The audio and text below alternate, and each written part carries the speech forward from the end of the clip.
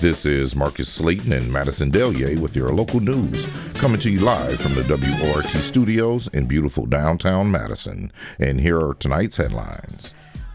A GOP-authored proposal will no longer include a measure that would have required schools to hold back students who receive the lowest reading proficiency scores.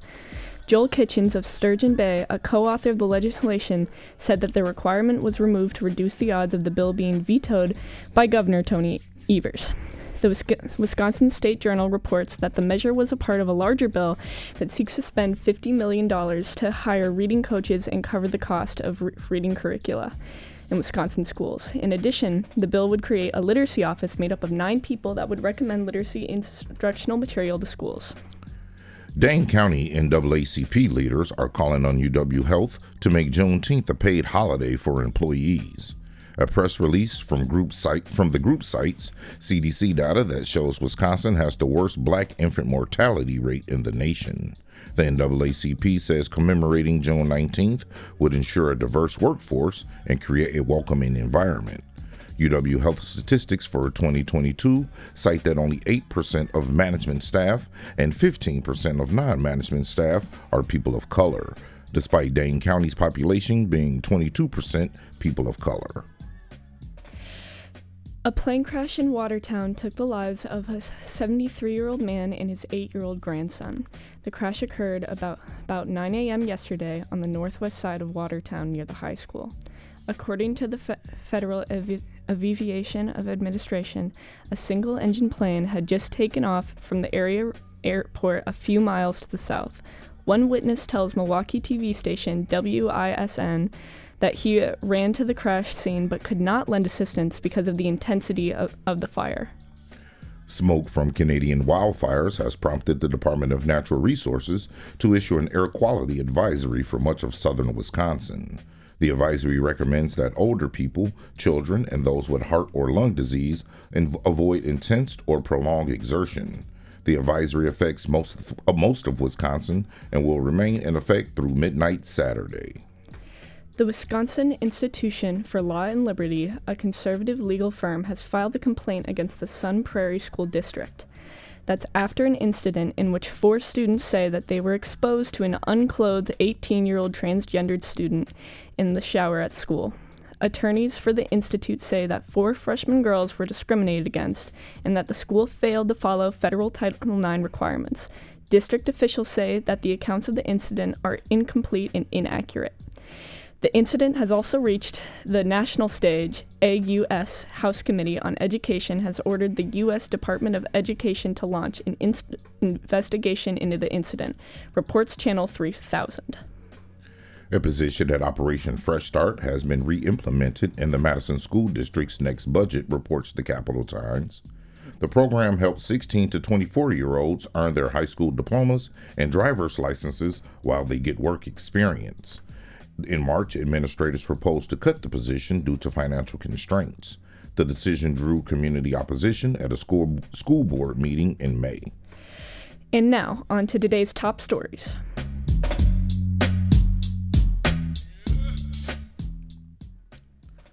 After nearly 2 months of negotiations, the state legislature passed their shared revenue bill last night, bumping up the amount of funding local governments will receive from the state.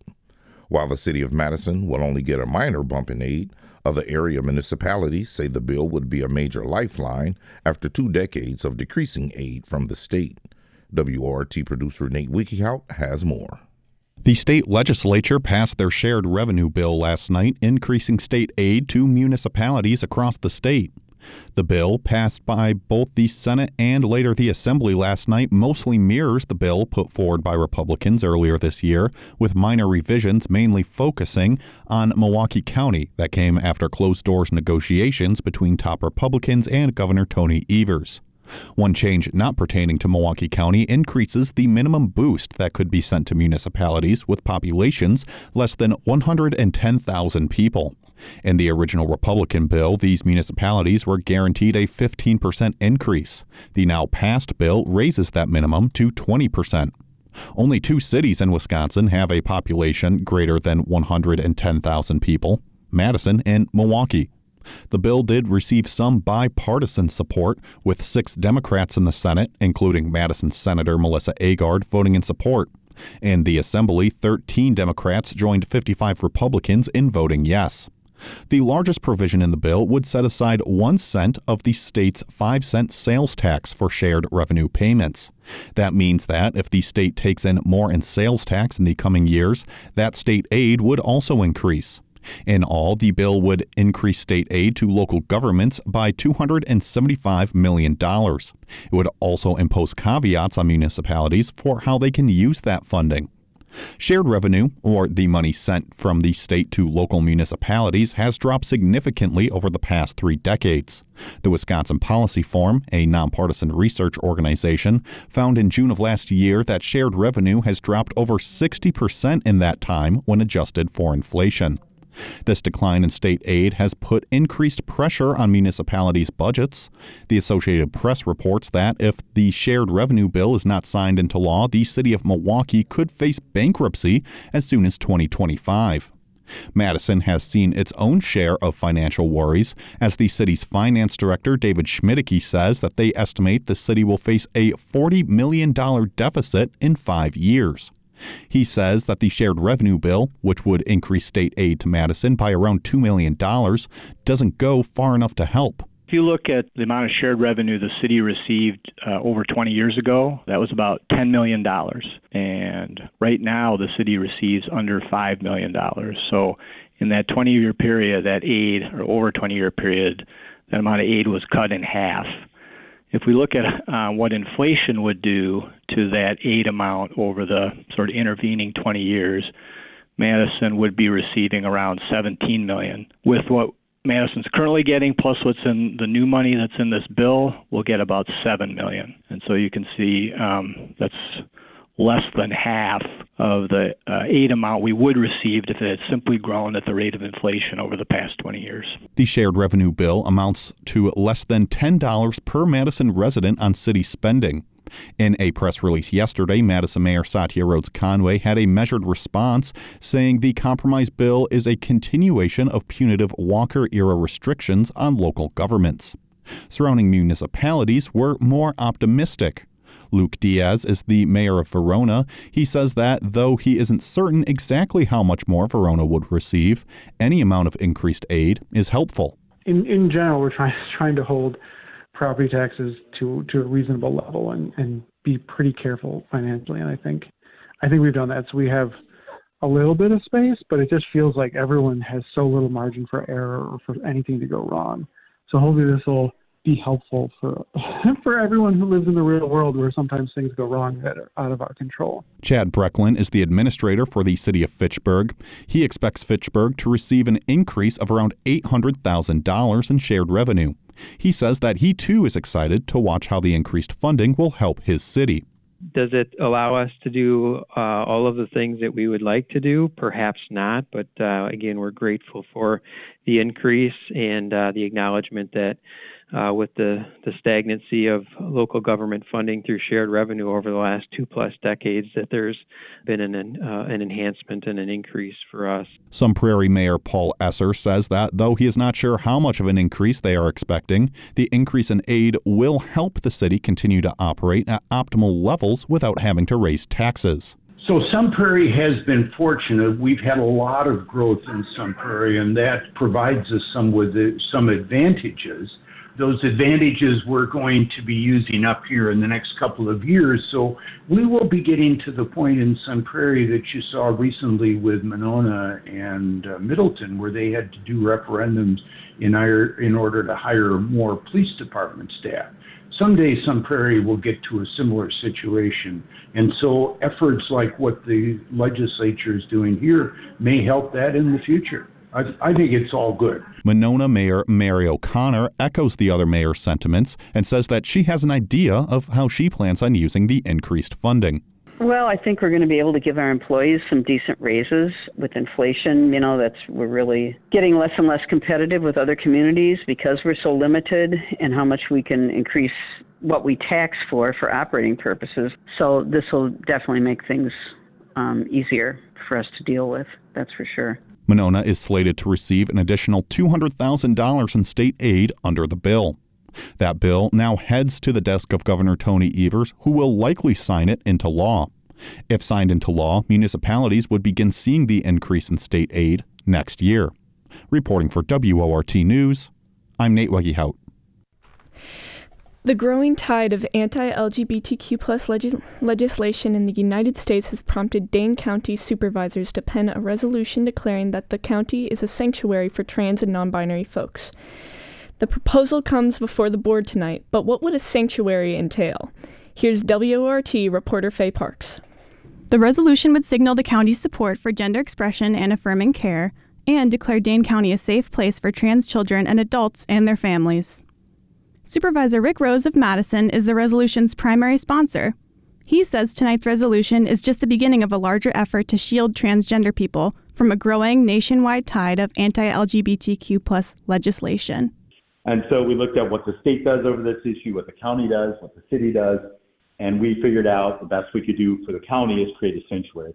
The way I look at it is just drawing a circle around the family unit, whatever that looks like, for a trans-identifying child and their family to work out these issues themselves. They have enough on their mind as a 13-year-old kid. I did, and I'm not trans.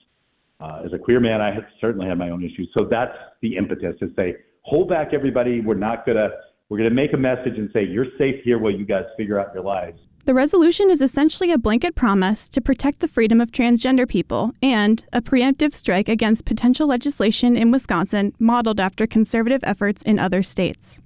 Supervisors reference an ongoing tally of bills that seek to curtail fundamental rights for LGBTQ+ people, whether through healthcare, education, or freedom of expression. According to the latest count from the ACLU, 430 bills of this nature have already been introduced nationwide in this legislative cycle. Today's resolution follows a model set in Kansas City.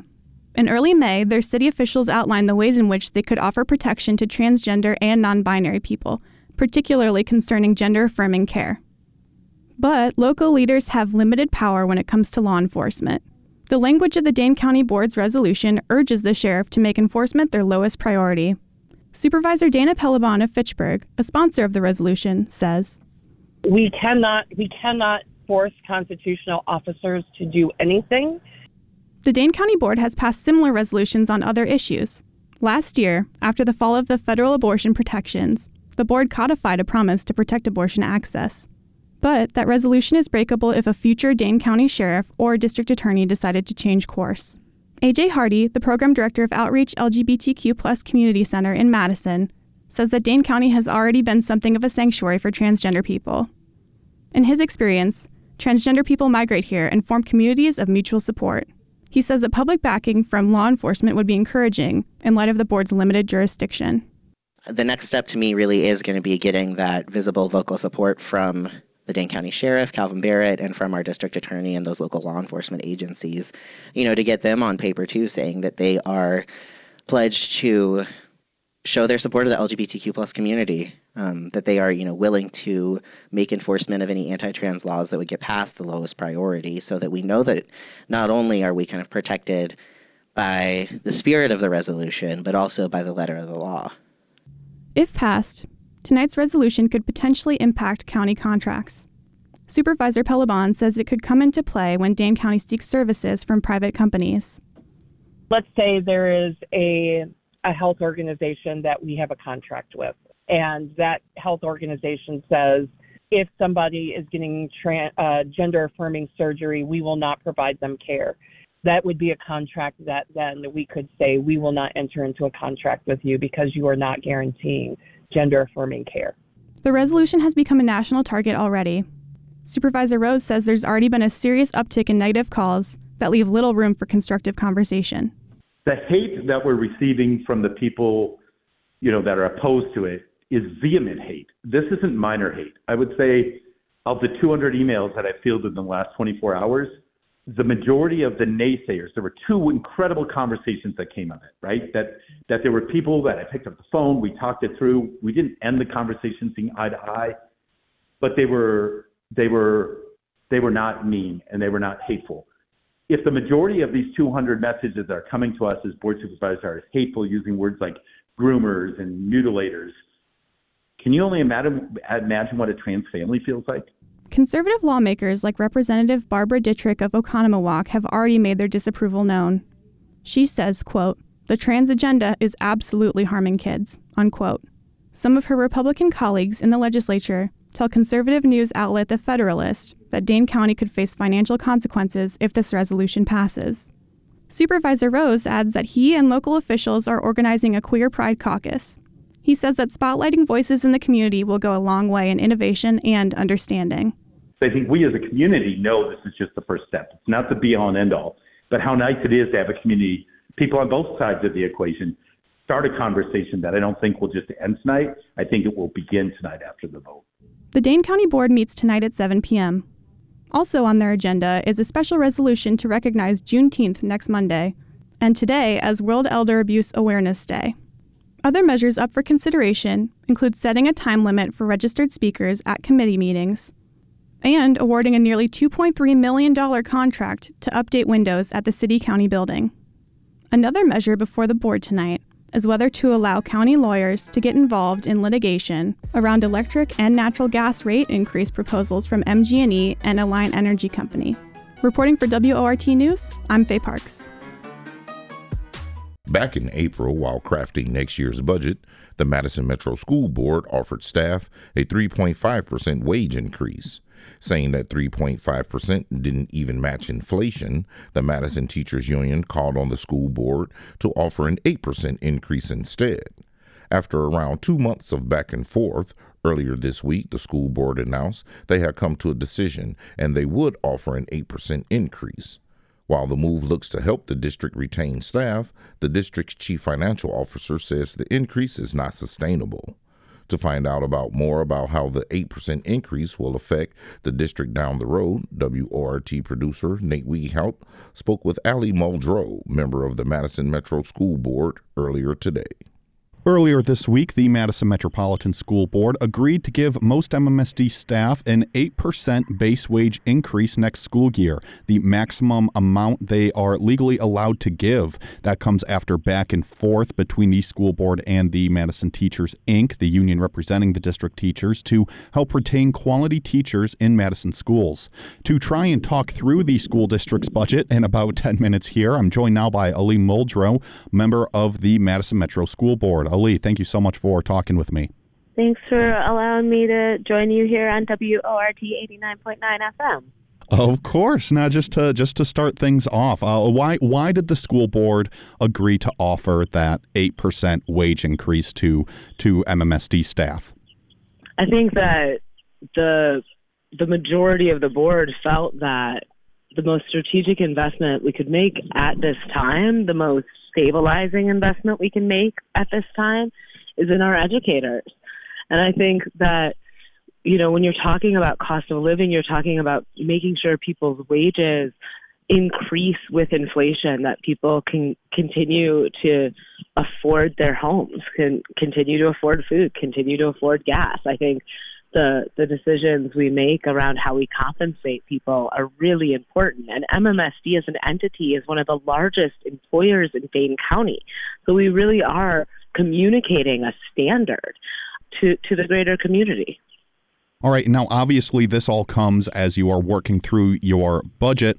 And originally, the school board offered a little bit less over concerns that just over how much money it would cost. So now, if nothing changes right now, how would this affect the district's finances down the road, let's say next year? Yeah, this is a really important question. So the original offer made by the school district was directed by the board to be 3.5%, which is less than half of what we ended up at. And that was, before we had information from the state. So you're basing that on trends over the course of the last decade. And those trends don't work in the favor of public education, And so I think we've seen some real progress at the state level that folks anticipate could mean greater stability. But in the long run, our CFO said very clearly, in order to make up for what currently is being recurring expenses that we're using one-time sources of funding for. We could end up cutting as many as 300 positions. Now, going off of that, and this was brought up at the operations work group meeting on Monday, how do you balance the need to invest in quality educators within the Madison School District with the need to balance the budget? I think we have to balance, our immediate reality with long-term planning and strategy around, engaging our community and investing in public education. And I think that means having integrity within our services and really making sure that our schools are equipped to serve our students and our young people. And that is the work of our educators. That's the work of the people in our buildings. And so our budget has to work for our teachers. It has to work for our young people. And I think when it does, it works for the greater community. And we understand that public education is worthwhile to invest in. I have 2 kids in our schools, and I think anybody who parented during virtual learning realizes how instrumental our schools are in supporting families and supporting our greater community. And so, like you said, if nothing sort of changes here, the district is looking at potentially over 300 staffing cuts next year, I believe was the number that was brought up. Are there any other ways that the district can cut some of these costs to balance out the budget? I mean, the district goes through a process of really examining inefficiencies within the budget every year. And I think the cliff of next year was inevitable in part because of the amount of one-time funding the district received through ESSER funding related to COVID-19. And that's coming to an end next year. So I think we're up against, a pretty, I think the reality of our budget is that it's going to take a tremendous amount of work and solidarity in the coming years for us to resolve it as a community. And now the district has held a few operating budget referendums in recent memory here. Is that on the table again for next year, or are there some reservations from the board about holding another referendum? Madison is positioned like communities across the state. Right now, our current approach to funding schools has forced districts across the state to go to referendum repetitively to keep up with inflation, to be able to invest in the infrastructure that is our schools and to, care for our facilities appropriately. So the district has known that there was a potential for going to referendum in 2024 since the last time we went to referendum. Now, turning our eyes, you mentioned something a little bit before, the state legislature. Now, earlier this week, the Joint Finance Committee did agree to invest nearly $1 billion in Wisconsin schools. Does that sort of change anything with the budget for this year or bring any hope to the district's budget going forward? Absolutely. It's stabilizing. It's stabilizing not because it's one of the largest investments we've seen in public education in over a decade, but also because we can anticipate what next year will look like in real time and prepare for it adequately. So that is a tremendous shift in how the district approaches, our budget right now and going into the future. And is there just anything else that you'd like to add? I think it's important to mention that the board heard from our community at a series of listening sessions this spring. And one of the things we heard over and over again is that our community expects us to invest in our educators and it expects us to invest in our classrooms and our opportunities for young people, our direct services and the things that allow young people to be academically successful. And so I think the board heard that loud and clear, and I think our budget reflects that. I've been talking with Ali Muldrow, Madison Metro School Board member, about the board's decision to offer an 8% wage increase to all MMSD staff in their next budget. Ali, thank you so much for talking with me. Thank you so much for giving me this time to talk about our budget.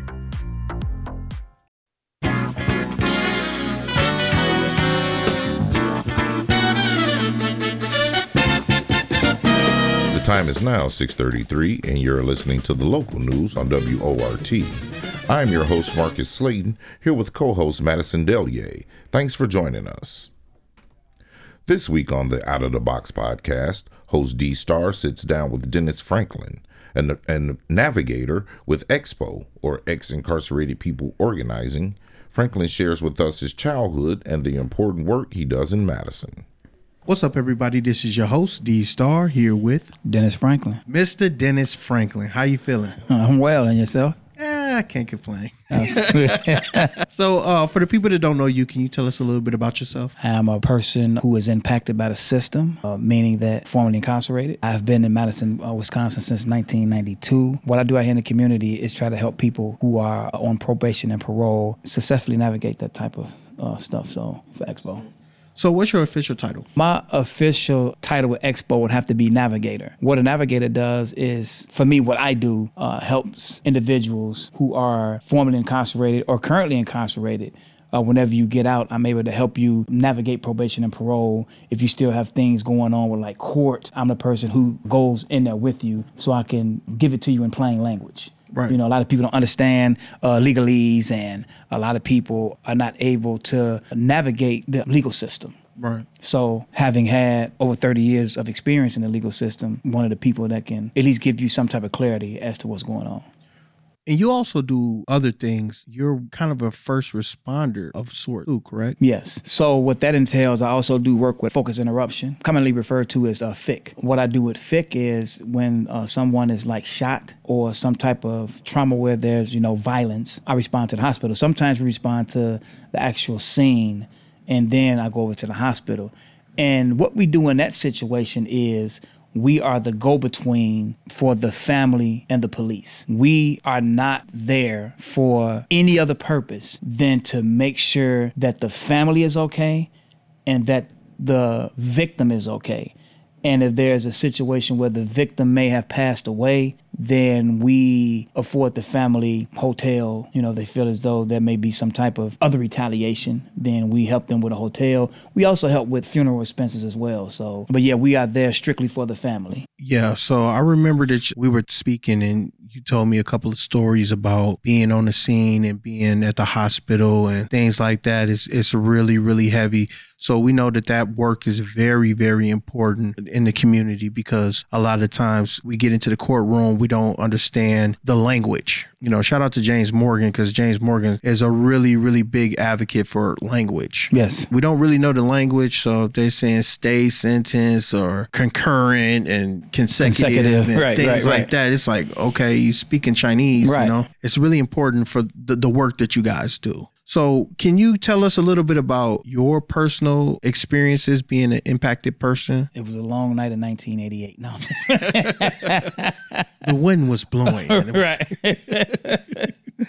Like I said, I have been having experiences with the carceral system since the 80s. As I got older, I had to realize that a lot of the things that I was taught was lies. Right. And when you instill certain things in young people, even if they're not that, from where I come from, there is almost a must that you live up to that. And I'm gonna give you an example. My mom and dad have served time in the prison system. And I can remember when my dad went to prison and my older brother had passed away, I was told that I was the man of the house. Now you're the man of the house. So imagine being 10 years old and being told that you're the man of the house. All the responsibility. So you are forced as a 10-year-old boy to now put on the protector and provider yes. at 10. It's yes. Like that could screw your head up. It absolutely will, because it forced me to put on a mask until my face was able to grow into it, if that makes sense. Yeah, it makes sense. And I lived that title, not really understanding the significance of how that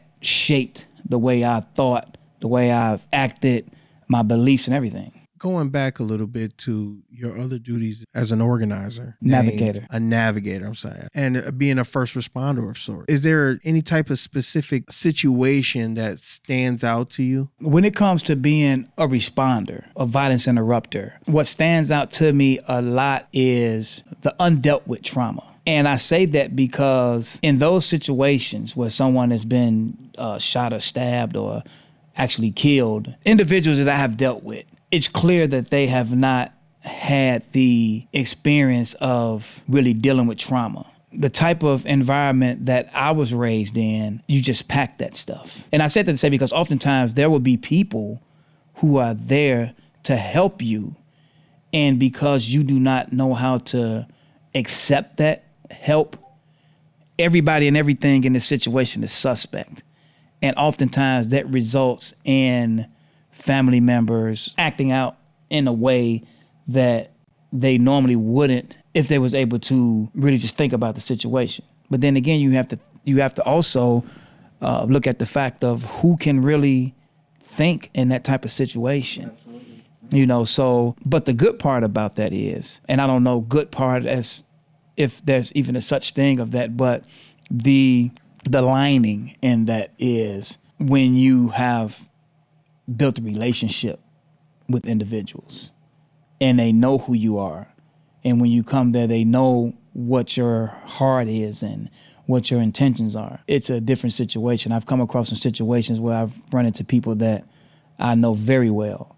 And when they see me, it actually calms the situation down because they know who I am and what my true intentions are. And I think that speaks to the importance of having a relationship with the community like you guys do. Yes. Because everybody can't do that job. Absolutely not. So when we're talking about people going on to the scene in these types of situations where a lot of the times it's their first experience with something that traumatic. Yes. And to have a guide that you trust, a lot of people don't get that. Right. And I think that is very, very important. That's very important to see someone who what their intentions are. Like I said, we are not there to share information with the police.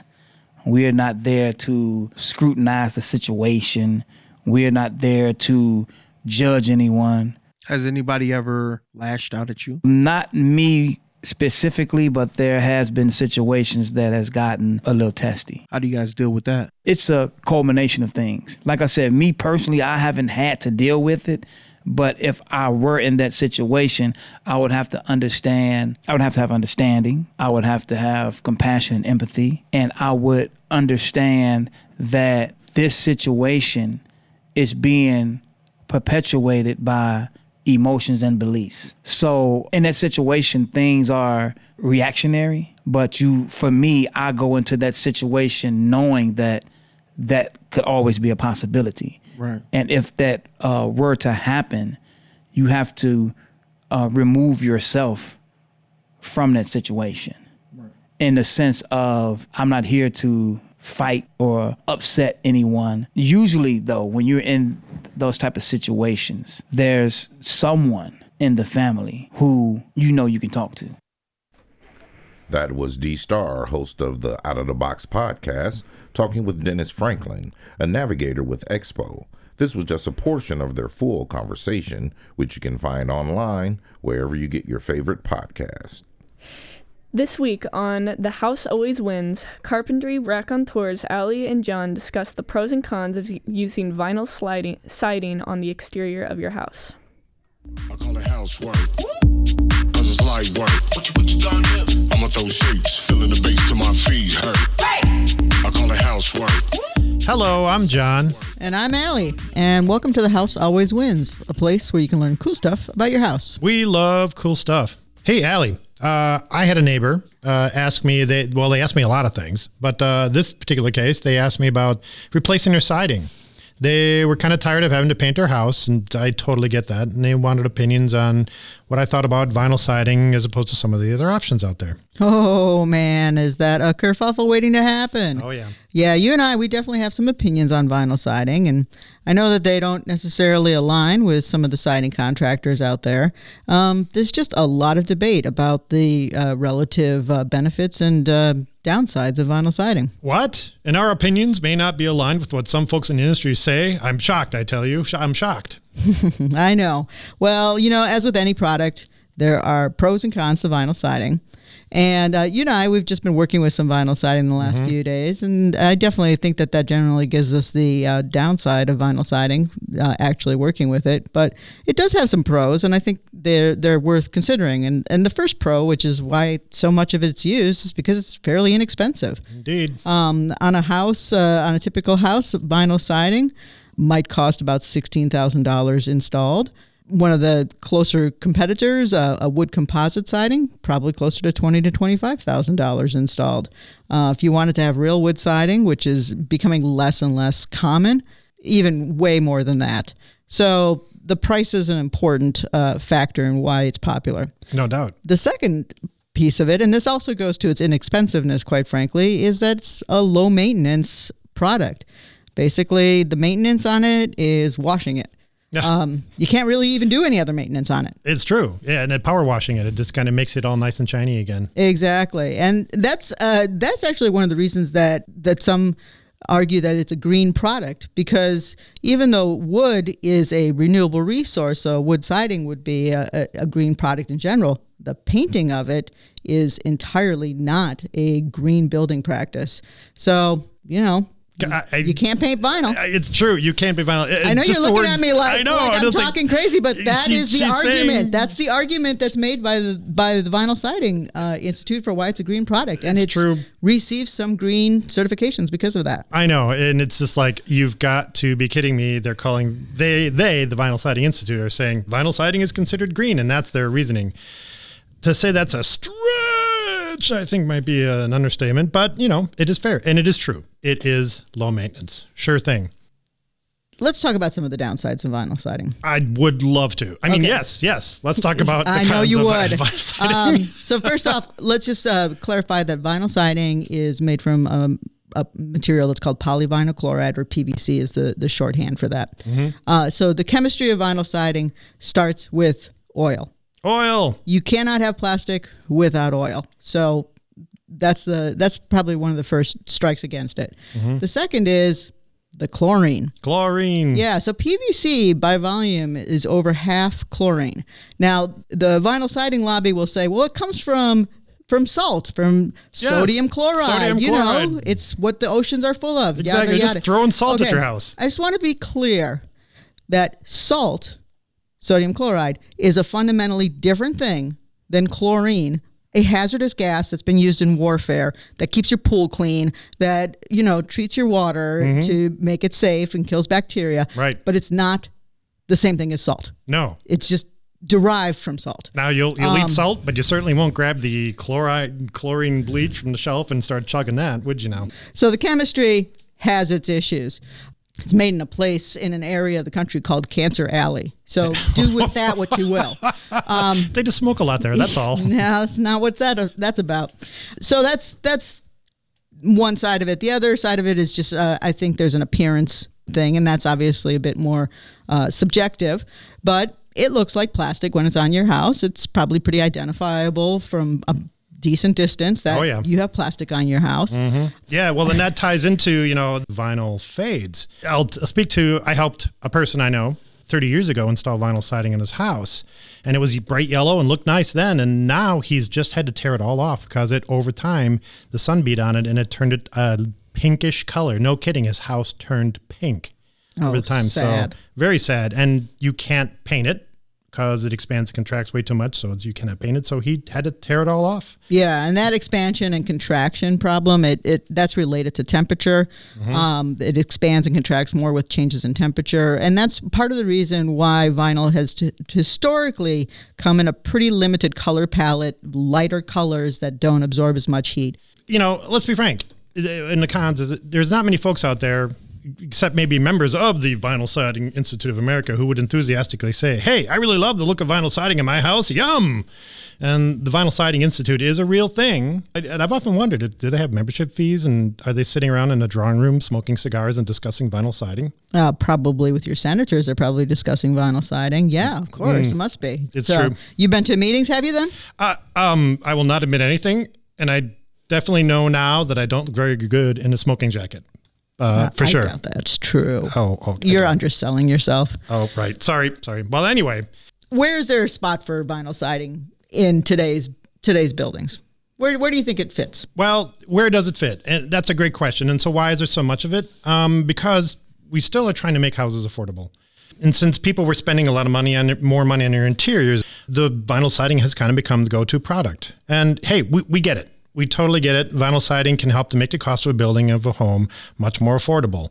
And frankly, you and I would much rather see more money being spent up front with good energy savings details like more insulation and more air sealing and things like that. But that would be another topic for another day.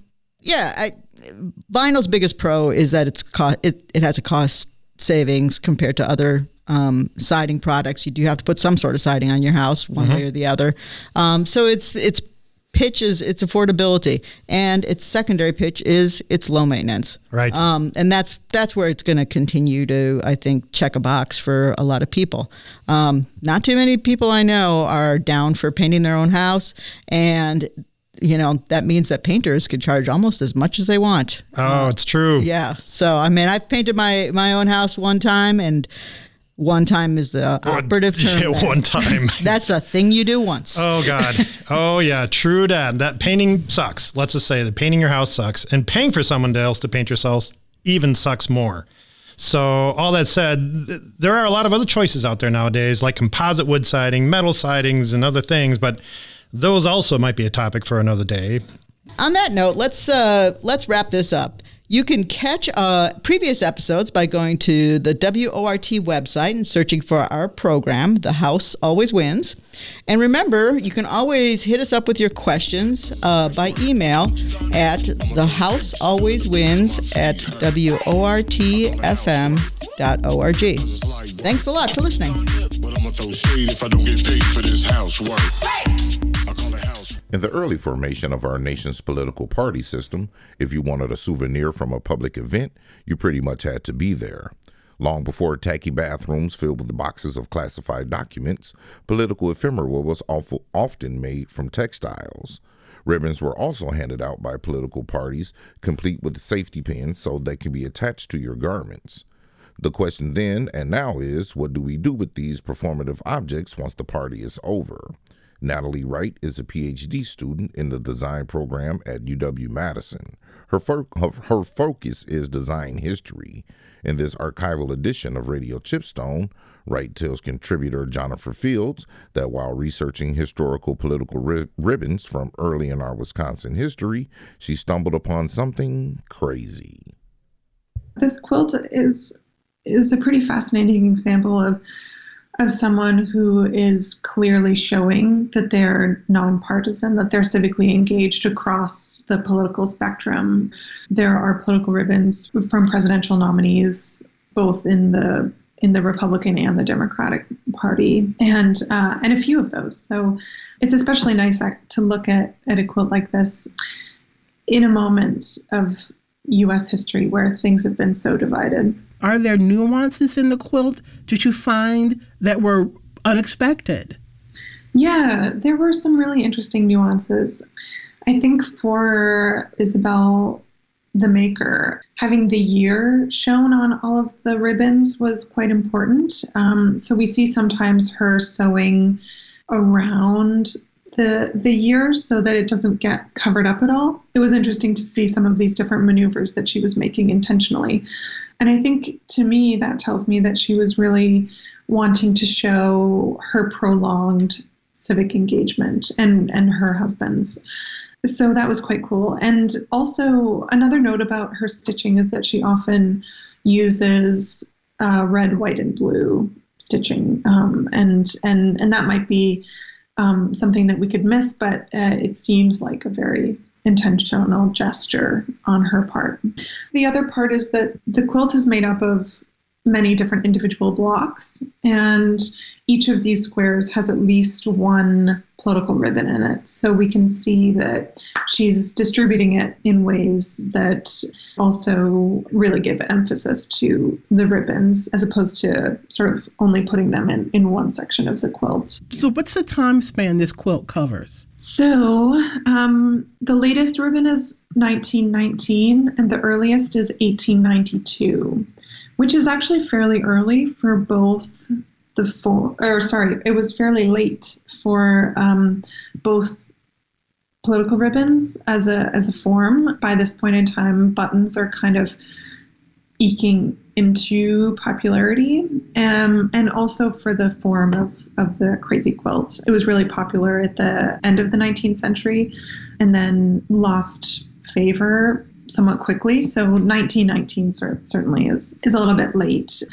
for this style of crazy quilt. But I guess one can imagine too that Isabel began collecting these perhaps at an earlier period of time when crazy quilts were still in fashion, when her husband was in this political career in the late 1800s.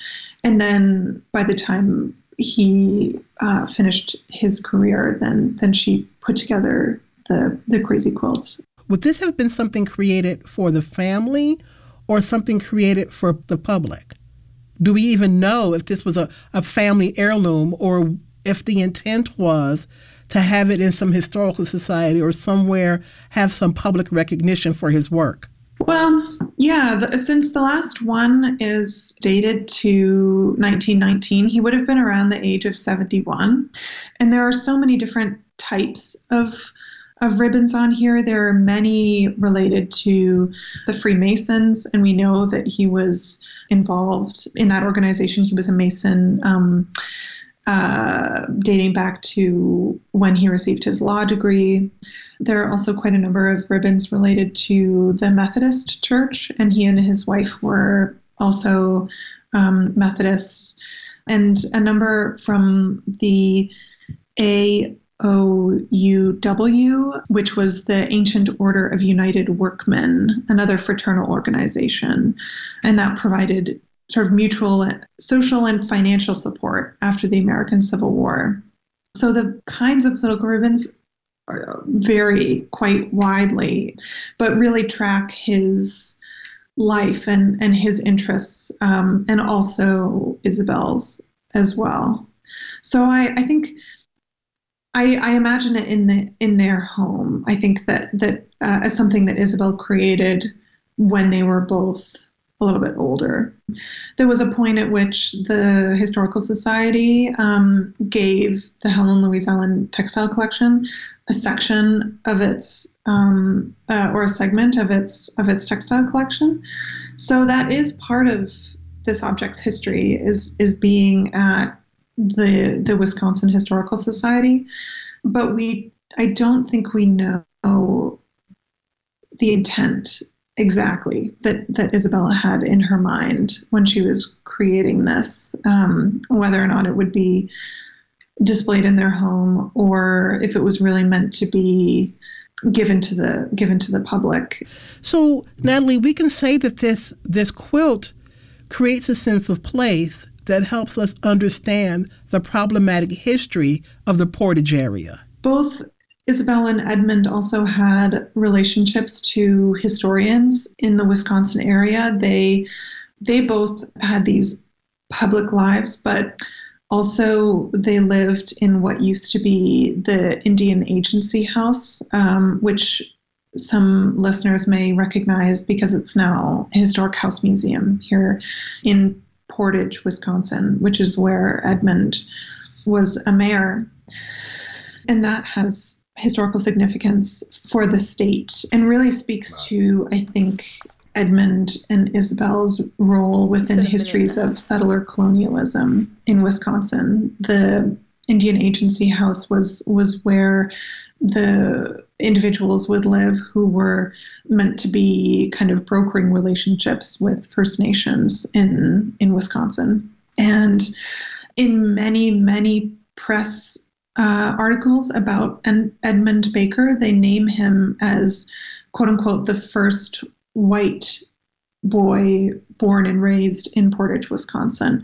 So he's viewed as this historical figure at that point in time. And I think that, in ways that we can really problematize now, to think through the framing of his historical role as sort of being this kind of so-called first pioneer in the Wisconsin region, when in fact, we know that, of course, settler colonialism led to cultural genocide and huge amounts of violence against First Nations groups in Wisconsin and their forced dispossession. And that's a wrap for WORT's Live Local News at 6. Your headline writer was Peter Voller. Your script editor was Russ Mackey. Your reporter tonight was Faye Parks. Special thanks to feature contributors D. Starr, John Stephanie and Ali Berenni, and Jennifer Fields. Dylan Brogan engineered the show. Nate Wiggy helped produce this newscast, and Miss Shali Pittman is the news director here at WORT. Thank you guys for listening. I'm your host, Marcus Slayton. And I'm your host, Madison Delier.